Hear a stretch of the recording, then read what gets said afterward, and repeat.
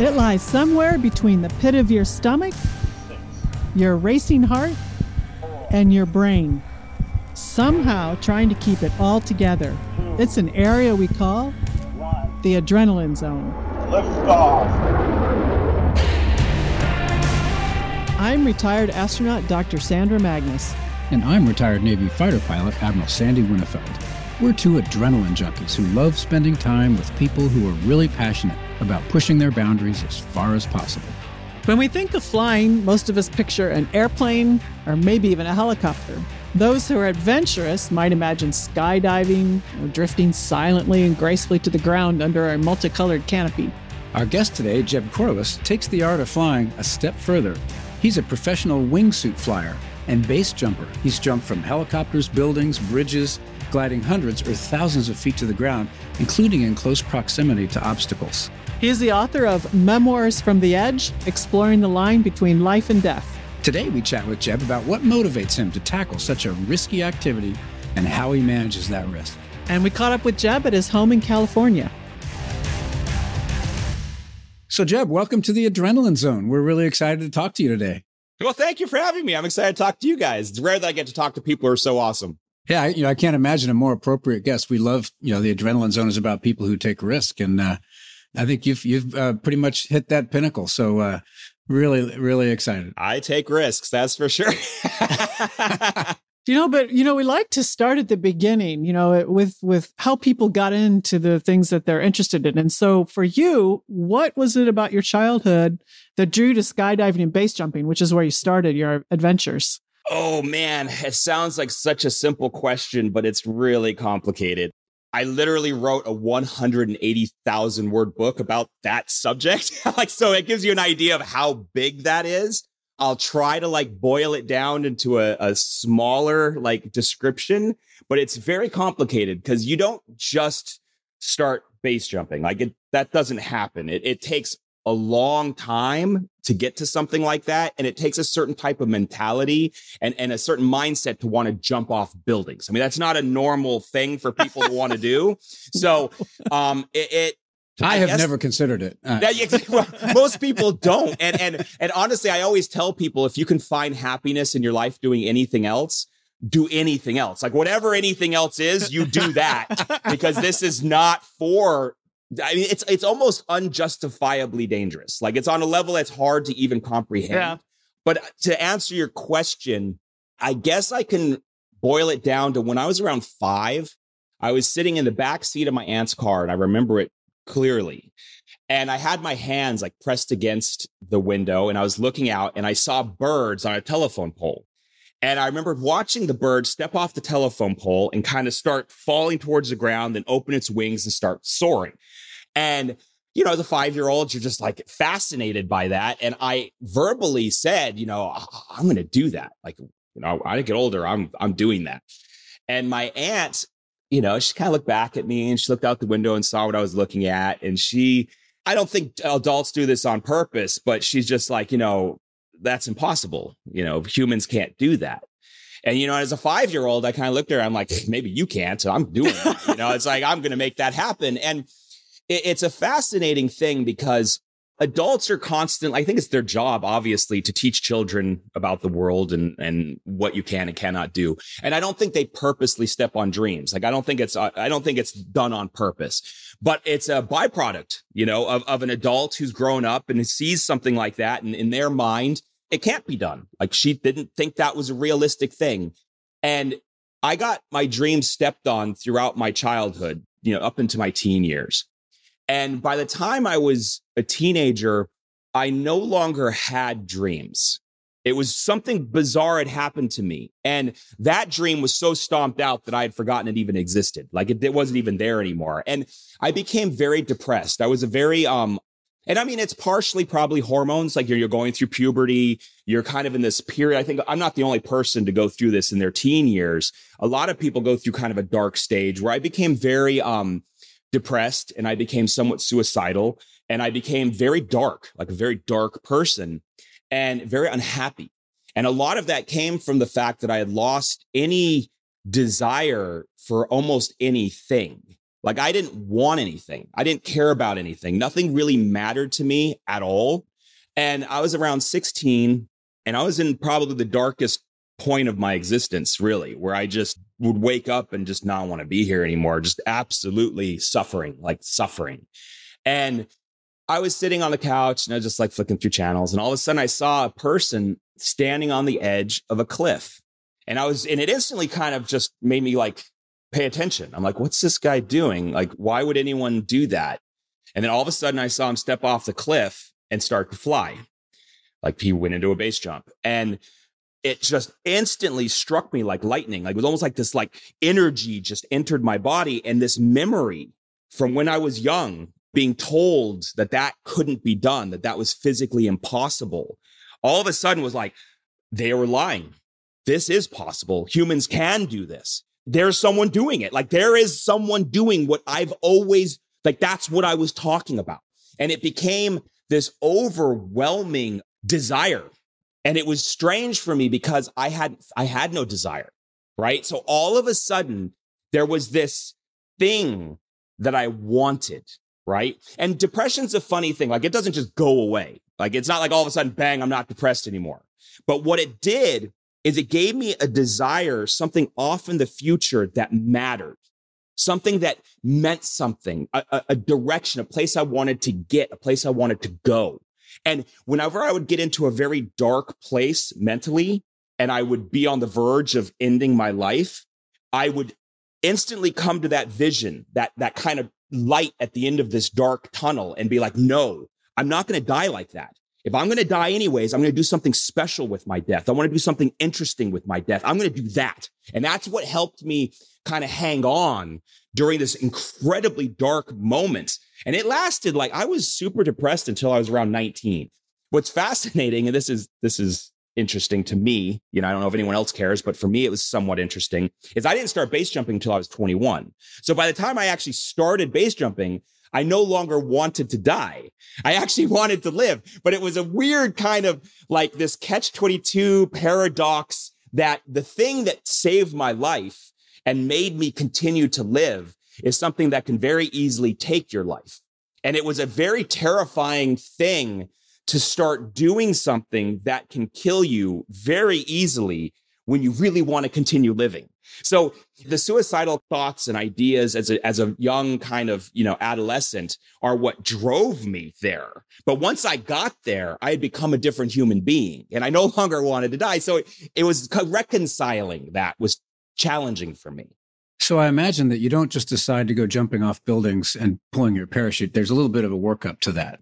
Tell us a little bit about how you learned, the craft, I guess, before you actually jumped off your first building. It started when I was 16, obviously. I saw it and I'm like, I want to do that. Like, how do I do that?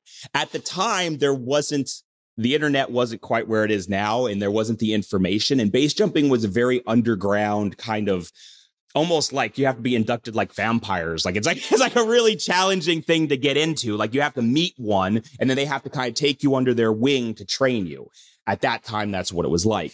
So as a 16-year-old, there was no real way for me to learn much about it. So I started calling drop zones, to start learning about skydiving, because I knew skydiving was kind of the first step. If I wanted to get into base jumping, skydiving is what I'd have to kind of start doing. So I called a drop zone at 16. Closest one to where I lived at the time. And I said, hey, I'm really interested in base jumping. And the person on the end of the line just started laughing. Like, they're like, they did like, because when that's your first statement is like, they're just like, oh no, okay. You're one of those. All right. Run away. Yeah. They're like, this we got danger. Anyways, they're like, how old are you? And I'm like, I'm 16. And they're like, okay, let's just explain how this works. First, you can't even start skydiving until you're 18. In California, you have to be 18 years old to even begin skydiving. So that's the first thing. So between now and then, just hang in there and on your 18th birthday, start learning to skydive, get your A license, and you'll probably have to do hundreds of skydives. And then in your process of skydiving, you will most likely meet someone who base jumps. And if you can convince them to teach you, that's kind of the stage, right? So Oh yeah, at that time it was really difficult because there weren't like courses or classes. Nothing was regulated. It was completely underground. In most places, it was considered. I hate using the word illegal, but let's just say not allowed. Like a lot of places don't really want people jumping off their buildings and cliffs. So it was challenging. It was a tricky thing to get into. And for my process was 16. I learned that. So I was focused on my 18th birthday, and then I just had to hang in there, right? I just had to hold on for those 2 years to get to my skydiving. On my 18th birthday, my grandparents took me for my first skydives. I did 2 on my first day. They were actually pretty excited about it for me because, you know, they all kind of saw that I was kind of dark and sad, and they saw this was something I was excited about. So they were all excited for me to, you know, do something that made me happy. I started skydiving then. I didn't have a lot of money at the time. I was going to college and I was working as in a movie theater as a projectionist. So I was making minimum wage, which I think was like $3.25 at the time. So I didn't have the money to really skydive. So what I would do is I'd have to save up my money and then go do a jump, and then save up my money, go do a jump. And it took years. So from 18 to 21, that's how long it took me to get my license, which was actually a good thing. Like, it was really important that this got stretched out over time, because that time helped me regulate psychologically, right? I started becoming more stable mentally, which I think is very important. You can't be like I was at 16 and survive. You're not going to make it, right? If you have this kind of death wish mentality, well, you're going to get what you're wishing for. Like, if you really want to die, you're going to die. Like, if that's what your goal is, it's over for you very quick. In base jumping, if you're going to be successful, like have some kind of longevity or even have a chance at longevity, you have to have a stable mental state, because these people who come into it who are suicidal and are looking for that rush, like adrenaline junkie people I don't think last very long, genuinely. I mean, what's funny, and this is what's kind of, I think, fascinating, is I'm not an adrenaline junkie. I don't like adrenaline at all, and I never have. I don't enjoy the way it feels to be scared. I don't enjoy the way it feels to get all like amped up and terrified. I don't like that at all. And it's funny because I equate myself to an astronaut like you, but not in the sense that what I do is as important as an astronaut. It's not. I mean, I think astronauts are actually doing really big things. We're taking people off this planet. I mean, that's much bigger than what I do, but I think it's more of a mentality, right?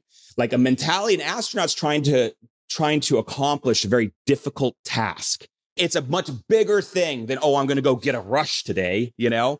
And I think that you would never look at an astronaut and call them an adrenaline junkie, ever.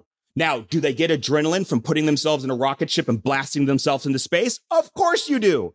Of course, you're going to get an adrenaline rush, but that's more of a negative byproduct of what you're doing. I guarantee if you could do it without an adrenaline rush, you probably would.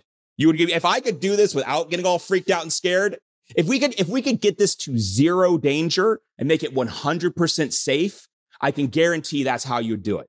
Oh, of course. You'd have people lining up on top of buildings to jump off of buildings at that point. Yeah, exactly.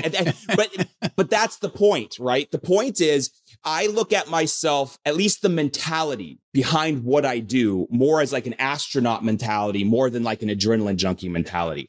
My goal is not how it makes me feel. That's not why I'm doing this. My goal is to try to push the boundaries of what human beings are capable of doing. It's like an evolutionary step. How long did it take flying squirrels to turn from squirrels into flying squirrels, right? How many millions of years or hundreds of thousands of years did it take for that squirrel to morph its body into having the ability to fly from trees?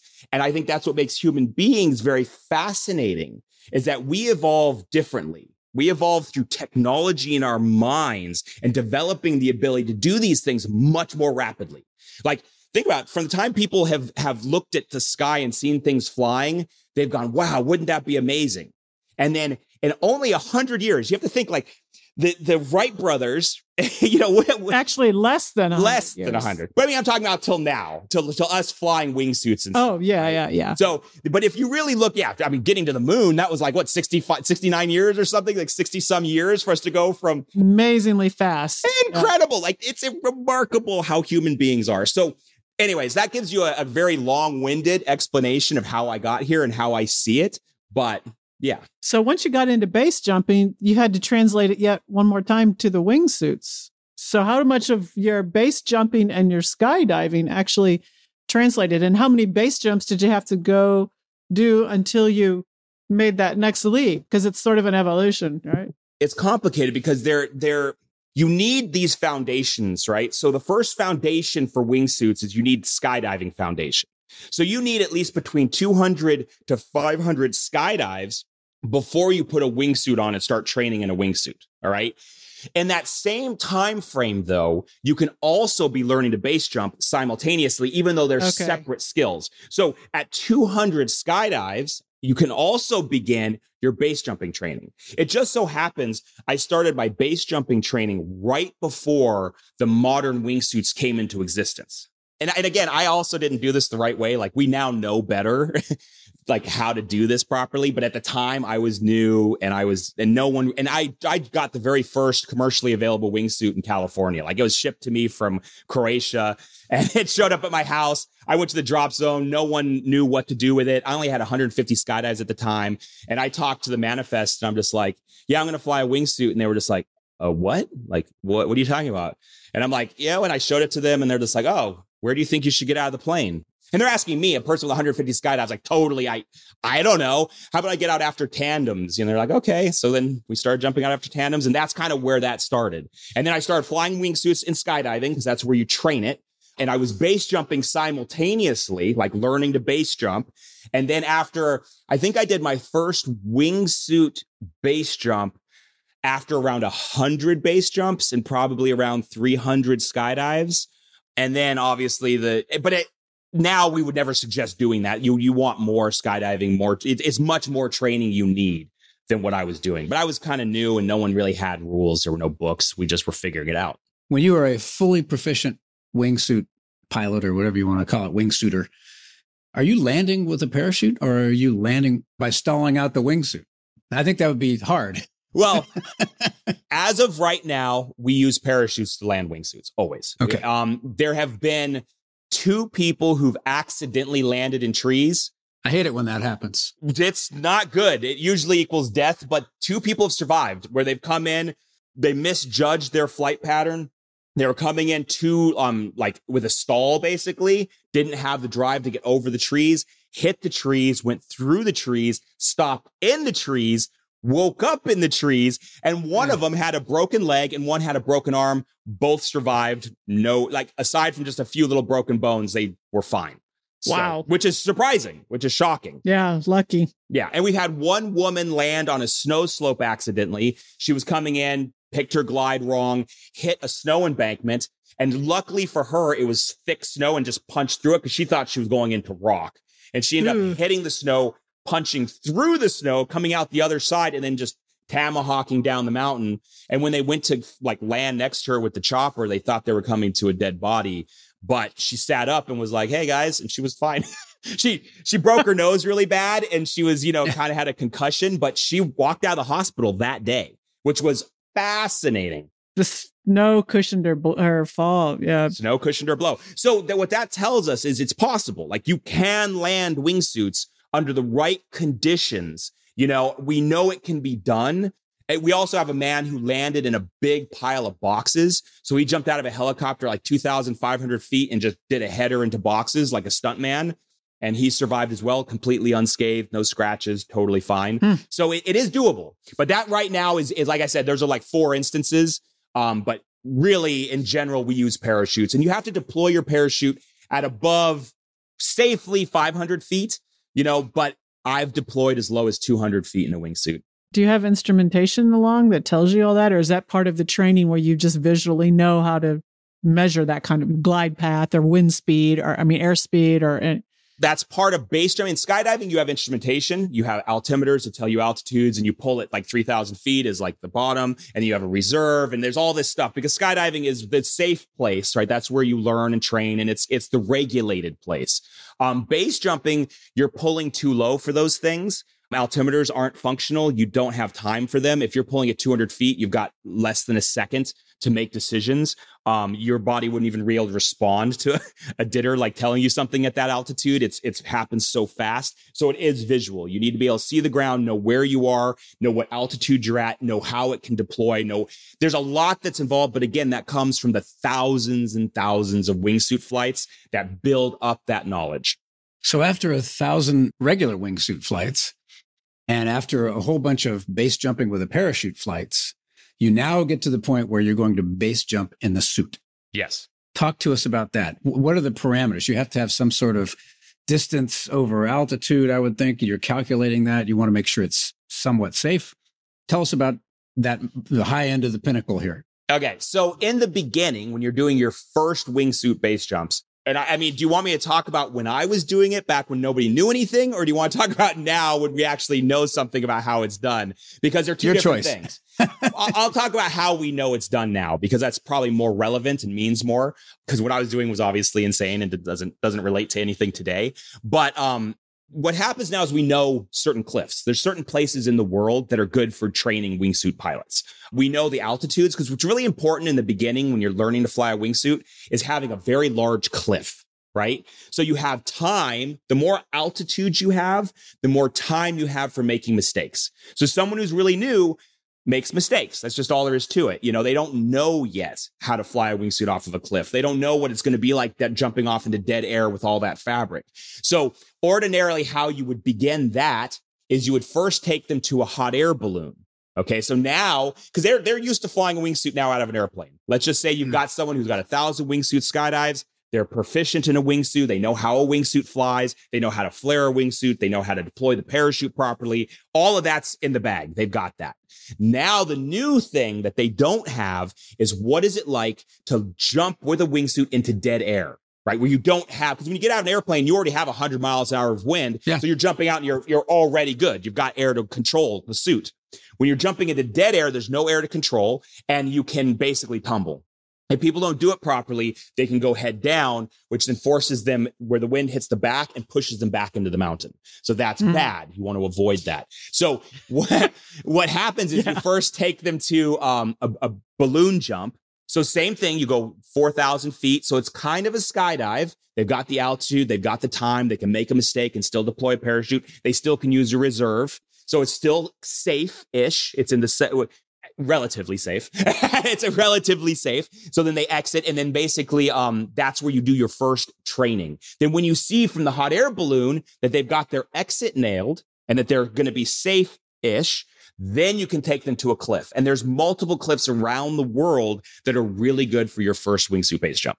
One is in Italy called Arco. One is in Norway called Girard. Those are the two best locations on planet Earth to take a student wingsuit pilot for their first jumps, because you have 3,000 foot cliffs with massive time to like make little mistakes and still survive. What about the weather and the wind and things like that? Those are factors, aren't they? Oh, absolutely. They're some of the most important factors. And as many variables as you can eliminate as possible, you do. So for one, if winds are gusting above 10 miles an hour, you don't jump. And that's simple. Winds are a thing you can't see. Once they get over 10 miles an hour, they become dangerous for proximity flyers. I will not jump in wind that's stronger than 10 miles an hour, period. And I'm talking the gusts. So the averages are in the fives and it gusts up to 10. I'm good to go on base jumps. Right. That's certain types of base jumps. And again, it varies depending on, are you doing a slider down base jump? Are you doing a slider up base jump where you can actually track and get distance? Or are you in a wingsuit and get lots of distance? Because your wind tolerances change based upon the type of jumps you're doing. So in an actual wingsuit with a really good landing area, I will go up to 15 miles an hour gusting. So again, there's a lot of data and a lot of information and a lot of things you need to know. And every single object everywhere in the world is different. And luckily now we have a network of base jumpers who have been learning all of this information for, 25 years. And in that 25 years, there's a huge vat of knowledge that we've now gathered. And we have, just like in aviation, you've done a lot of in that. Yeah. There's incident reports. So every single year, people make mistakes flying and then they crash and die. And then we learn from those accidents. We do the same thing in base jumping. We have an incident report every single year. Anyone who has an accident, anyone who gets a fatality occurs. We analyze these fatalities. We find out why they happened, how they happened, and we try to educate the jumpers who are alive to not make the same mistakes again. That sounds familiar. Yeah. Well, human beings have become a hive mind. I mean, that's what we are. We all now are connected through technology, that we all can learn the same information that the other ones have already learned before us, which I think is one of the things that make human beings so fascinating, is our ability to not have to necessarily experience it ourselves. We can learn from other people's experiences, which is powerful. It's one of the things I think that made us the dominant species on this planet, is our ability to learn from past generations and not make the same mistakes that they made, hopefully. You personally have jumped from some pretty interesting places. We won't talk about the Eiffel Tower, but the Seattle Space Needle, Christ the Redeemer statue. We can talk about Eiffel Tower all day long. I love the Eiffel Tower. But anyway, so how did you pick all these places? Was it just the simple height, or was it the terrain? What's fascinating is early in my career, I've always been very interested in landmarks, like iconic objects that actually symbolize a nation or symbolize a region. So I became very fascinated with doing things like flying by the Christ statue, like flying under the Christ statue's arm in Rio. I've hit a target the size of an apple suspended over the Great Wall of China. I did a double reverse flip through the center of the Eiffel Tower. I did a triple reverse flip off the Golden Gate Bridge. I flew down the Matterhorn in Switzerland. So I found out Mount Fuji in Japan. So these kinds of things are fascinating to me. I mean, I literally just a few months ago flew down both of the Great Pyramids in Egypt. Oh, cool. Oh yeah. It was an incredible project because it involved all the years of training that I've done to make it happen, because the pyramid, both of them, there's Khafre and there's Khufu. And Khufu was the tallest man-made structure for like 3,800 years, but it's only 480 feet tall. In skydiving world, to kind of put it into perspective of what that means, in skydiving, the safe deployment altitude is 3,000 feet. Okay, that's where you're opening your parachute. So I would have to begin my proximity line on the pyramid at 480 feet. In order to fly across the pyramid and then get enough distance to be safe so I don't hit the pyramid, I would have to be deploying at around 200 feet, which is really, really low when you're deploying parachutes from terminal, like you're flying a wingsuit at terminal velocity, 120 miles an hour, because the time when you're going that fast, things happen very fast. So it was a jump that for me was a culmination of my entire career and life. And to be able to see the Great Pyramids from that perspective for me was just absolutely amazing. And that's something I love. I love going to these. I'm not a very good tourist, so I don't just go places to just kind of hang out and look at stuff. I really have to do something when I get there. And that's what I love about base jumping, is it's forced me to get up off my couch, go out in the world and experience these truly remarkable places in a unique way from a bird's eye perspective. And there's just something for me that's super special. So as funny as we talked about earlier, like how dangerous the sport is, it's really given me a life in a way that I can't even express. And it's made me a very happy person. And it's very special to me because I've gotten to see things from such a special way. And it's given me a life. I mean, it's given me my life. So if for some reason in the next jumps, it gets taken from me, then it was worth it. It's all worth it because I'm willing to sacrifice everything because it's given me everything. I totally understand that viewpoint. Totally understand. That's exactly what the answer I gave to people when they're like, "Oh, weren't you afraid?" It's like, no, you don't understand. Yeah. So yeah. Was the pyramid jump the hardest jump you've ever done, or was there one that was more difficult? No, I've done a lot harder jumps. That one's just technically very dangerous because of all of the small margins for error, because you're pulling so low and you're going so fast. And when I flew across Khafre, I actually specifically angled myself at the pyramid.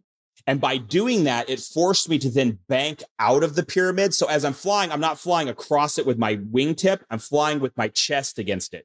So not only it's not my wingtip that's 3 feet away, it's my chest that's 3 feet away from the pyramid as I'm literally sliding across the pyramid. So, and the images, because I'm always thinking, as far as I'm also I love photography and videography and filming.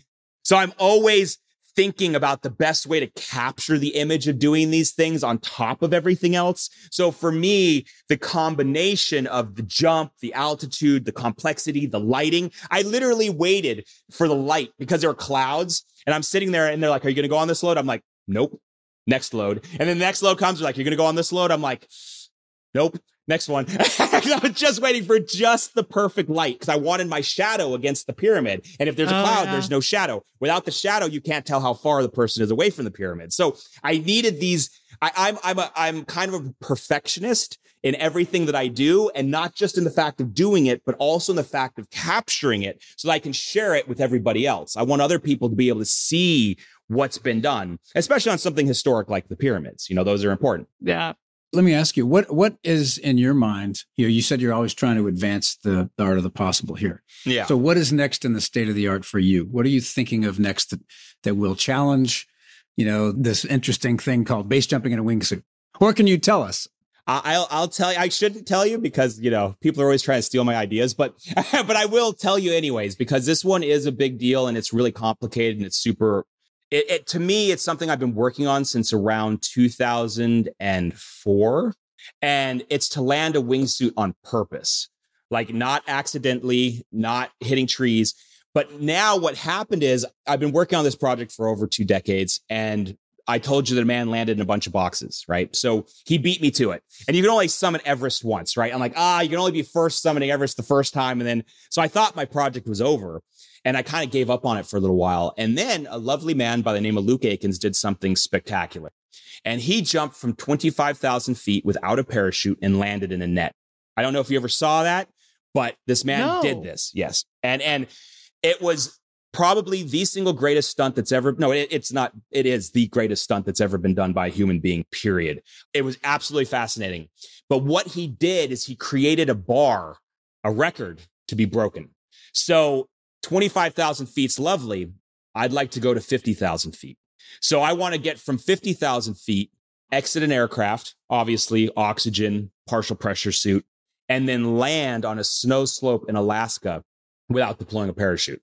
So it will be the first wingsuit landing or just landing without a parachute, basically period, without any man-made contraptions. No nets, no boxes, just man and nature, period. And that's, for me, will be the culmination of my entire life. I mean, everything I've done. So one, I break his record. The goal is to double it, like to do twice the amount of altitude, which is hard. I mean, about altitudes and it gets tricky. We can get to 46,000 feet pretty easy. We have skydiving aircraft that can take us there. It's been done. 50,000 is tough. That extra 4,000 is really hard to get. And then you're getting into like military type aircraft. So, Jeb, I got to ask you this. Is the theory that you now will, slow the suit down, try to stall the suit out at just the right time so you're actually slow and you're not descending very fast and you do it at just the right place? I can actually slow down to 68 miles an hour and sustain 68 miles an hour. This is forward speed. So my forward speed, 68. My fall rate is around 23, 24, and I can sustain that for almost 2 miles. I can literally just like put on air brakes. Think of them.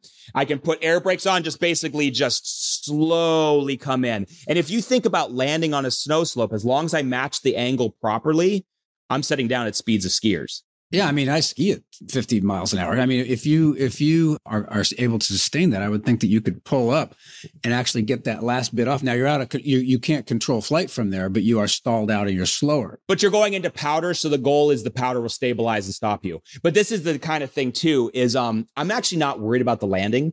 Honestly, the landing now, I'm 100% we can do the landing safely. I'm more concerned with the 50,000 feet. Like, honestly, I just knowing a little bit about jumping out of aircraft from that altitude, the oxygen system, partial pressure suits, those are the things where it gets sketchy. Like the actual dangerous part of this stunt, don't get me wrong, there's danger in landing on the snow slope, but I think that we have that basically nailed. Like, I'm not that worried about it, honestly. The exiting from 50,000 feet, that's the real genuine gnarly part. And that will be the real science, like the science that goes into like making that happen and surviving it is the huge, I think that's the interesting component. Like, to me, that's what's interesting because I have never jumped from that altitude. that will be a massive altitude to leave with a wingsuit. I believe it will be the highest altitude anyone's ever jumped with a wingsuit, which is thin air. Big, super thin air. It's very thin air. And getting out of an aircraft, because that aircraft's going to be going very fast. So in order for an aircraft, as you know, to stay at 50,000 feet, it's going to be hauling. Like it's going to be going very, very fast to stay there. Once I get below 25,000 feet, I feel I'll be in my world, no problem. Over 25,000 feet, I'm in a world that I don't know. And that's the world that scares me because I don't have the information. But that's the kind of stunts I love working on because that's where I grow and I learn and I get to work with people like you guys that help me basically evolve as a person, which then hopefully helps everything else evolve as well. Well, not to digress the conversation, but you should look at the system they installed in the shuttle after the Challenger accident to help us bail out at that level. Okay. We had a carabiner on our harnesses and there was a big pole that was extended out the hatch and we connected the carabiner to the pole and kind of let the pole guide our initial trajectory. Interesting. Out of the hatch and we kind of rolled out and they kept telling us, you got a 50% chance of not hitting the wing as you go out. But hey, it's that or crash. Hey, but 50% is better than 100%, right? I mean, 100% death or 50% life, you take 50% life for sure. But that's kind of been looked at before. So that might be an area for you. Did anyone ever actually do it? Like on a training or practice? It's just all theoretical? Probably I bet somebody in the military tested it. I mean, they didn't let us test it. Yeah. I would love to see footage of that. I think that would be fascinating footage to look at because that is anyone who tests something like that, because the theoretical is like, okay, but the actual people who do it, that's like, wow, I love test pilots. Like that's kind of like in my world, that's how I really love the test pilot who goes and fires inside the ejection seats. Like the guys who actually ride those ejection seats to test them out. You're like, bravo, that's like, wow, dude, that's hardcore. I mean, that's a hardcore thing to do. I think it's amazing. Well, we've been talking around a little bit the risk of this, and you talked a little bit about how you approach jumps and trying to manage it safely. But, you have been involved in accidents in the past, including one in South Africa that was quite serious. Can you just share that experience with us a little and tell us how you recovered? Well, I've had two really serious accidents in South Africa. My first one was in 1999, where I jumped a 300-foot waterfall and got sucked into it, breaking my back in 3 places, all of my ribs, left foot, right knee. I was eaten alive by animals for 3 hours while I waited for rescue. Rescue took 9 hours. I spent a month and a half laying on my back in a South African hospital. I had to learn to walk again. Wow. That was a pretty bad one. And that was at the beginning of my career. Actually, my career began with a career-ending injury. And any normal person would have been like, this is dumb. Why am I mean, we're not doing this anymore. Like, why would you do this? And it was funny because the doctor who was like in the emergency room with me, he walked up to me and like, he was kind of talking to me and he said, I bet you're never going to do that again. Right. And I'm like, and I just looked at him. I'm like, I'm going to tell you what, man, there's only 2 things in this world that are going to prevent me from base jumping. And he's like, what's that? I'm a quadriplegia or death. And he's just like, wow. He's like, all right, well, I guess you're going to be jumping again because you're not quadriplegic and you're okay.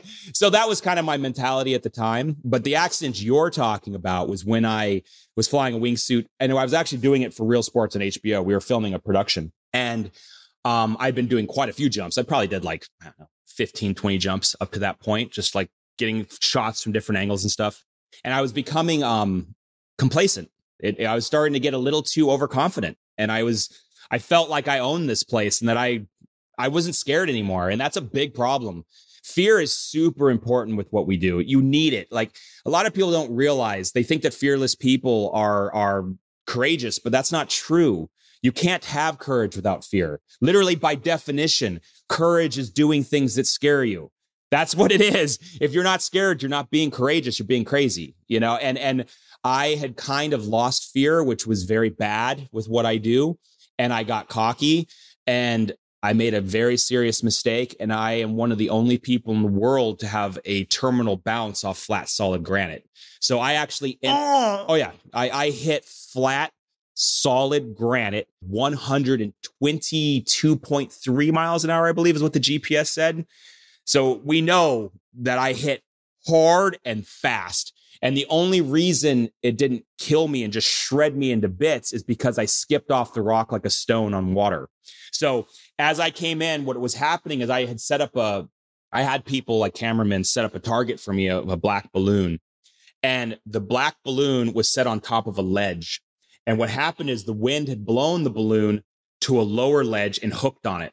So there was another ledge below this ledge. And what happened is it created an optical illusion so I couldn't see it. And that's the thing. Humans, we feel like our eyes work really well, but sometimes when you're coming over stacked ground, your visual is not as good as you think it is, especially when you're doing 120 plus miles an hour and you have very small margins for error. And I don't have power to like give more thrust, but I didn't even know that. I thought I was good. I knew I was going to hit the balloon. You get target fixation. I don't know if you guys work with that with what you do. Very much so. Yeah. You look at what you're going to hit. Like if you want to shoot something, you're looking at what you want to shoot, right? Well, we're the same thing. I'm looking at my target and everything just goes tunnel vision to my target and I'm on that target. I'm like, I'm going to get it. But in order to hit that target, I had to hit the first ledge. So I end up hitting the first ledge at just right, basically at the waist, or like directly below my, parts. And I basically impact. And as I hit, I bounce. And as I bounce, I start to tumble. And luckily in my base jumping career, my earlier part was all acrobatics. So I did a lot of high diving training. So I was very comfortable with being unstable. I was able to regain control with only 1.5 flips.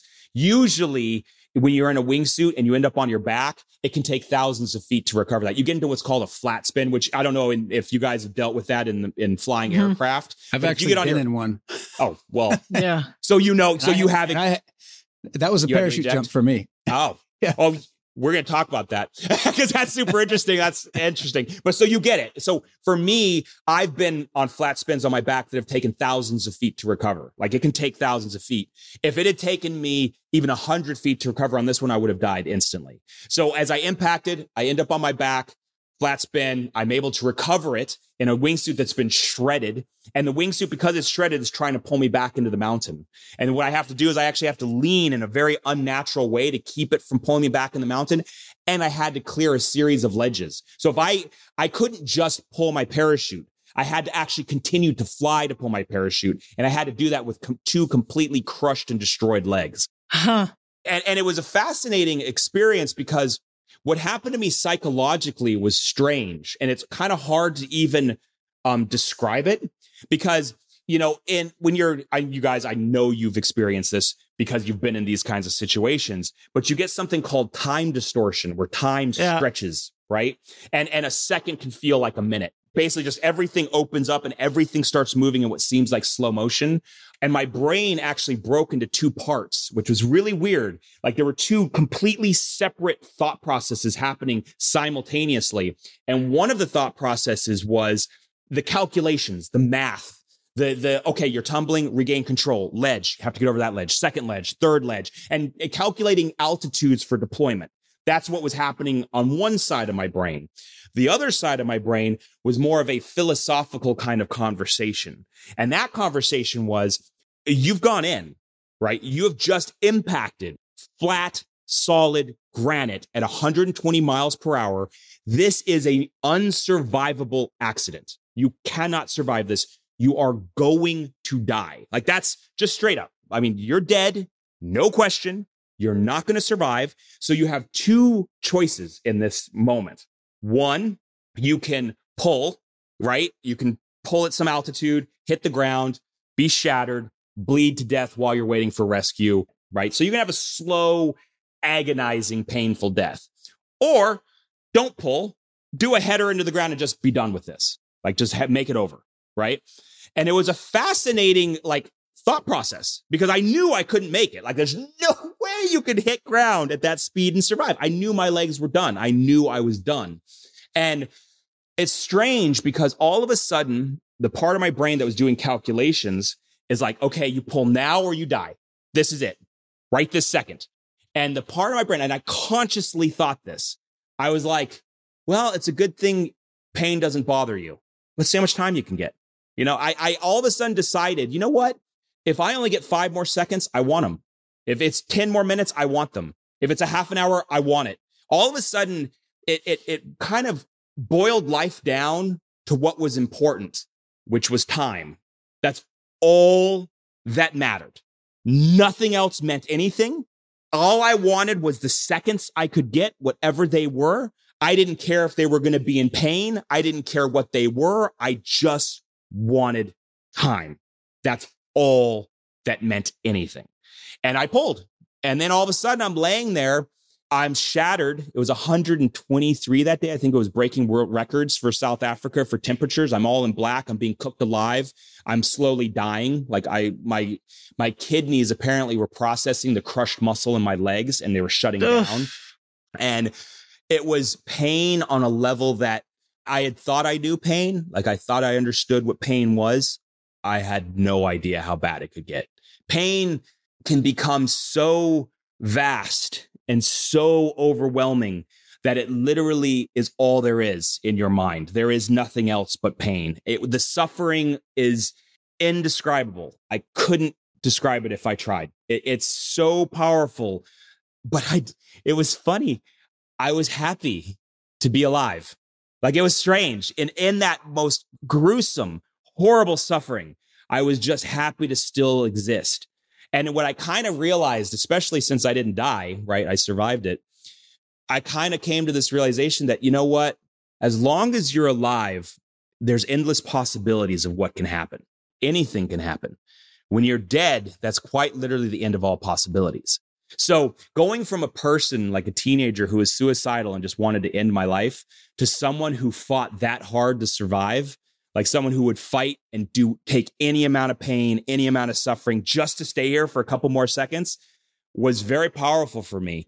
And it's what base jumping gave me, right? It's funny because I don't even like to call base jumping. It's not a sport. Like anyone who's like, oh, base jumping is not a sport. You're like, you're exactly right. Sports are games that people play with each other with made up rules. This is not a game. This is life and death. This is literal philosophy. This is understanding mortality. This is the person who's willing to accept the consequences for their actions, which is what I love about the two of you, because you get it, because you both have worked in fields and done things that are the same when it comes to the mentality of what you have to be willing to give, what you have to be willing to sacrifice. A lot of people don't understand how important sacrifice is when you're doing such big things, such vast things, such life and death things. You have to be willing to sacrifice your life. Otherwise, you cannot do it, or you can live in delusional, but delusional people don't make it long. No. Well, Jeb, we're running a little bit short on time, but I have to tell you, what a phenomenal discussion. Yeah, I really enjoyed this. Everything from the technology and the sort of the thrill and the process of you did growing up, but to the sort of more philosophical thing at the end, which was really cool to hear. Well, thank you, man. I wish I could have heard more from you guys, though, because you guys are so interesting. It's just, I hate talking all the time. It's like I feel like I talk too much. Well, if you're a listener and you want to read more about Jeb and his adventures, make sure you look up his autobiography, Memoirs from the Edge, exploring the line between life and death, which I think we just got a little bit of taste of. But again, Memoirs from the Edge, what a great read. I have to go out and get that. But thanks so much. No, it's awesome talking to you guys. And if you ever want to talk again, I love talking to you as much as possible. I think you guys are wonderful humans. Maybe after your 50,000-foot jump. Hey, let's see if I can get it financed. It's so expensive. There you go. Yeah. There you go. Well, Jeb, it's been a pleasure. Thanks, guys. This was fun. That was base jumper and wingsuit flyer Jeb Corliss. I'm Sandra Magnus. And I'm Sandy Winnefeld. Check us out on social media, including a short video of our interview with Jeb on TikTok. Our handle is very simple, @TheAdrenalineZone.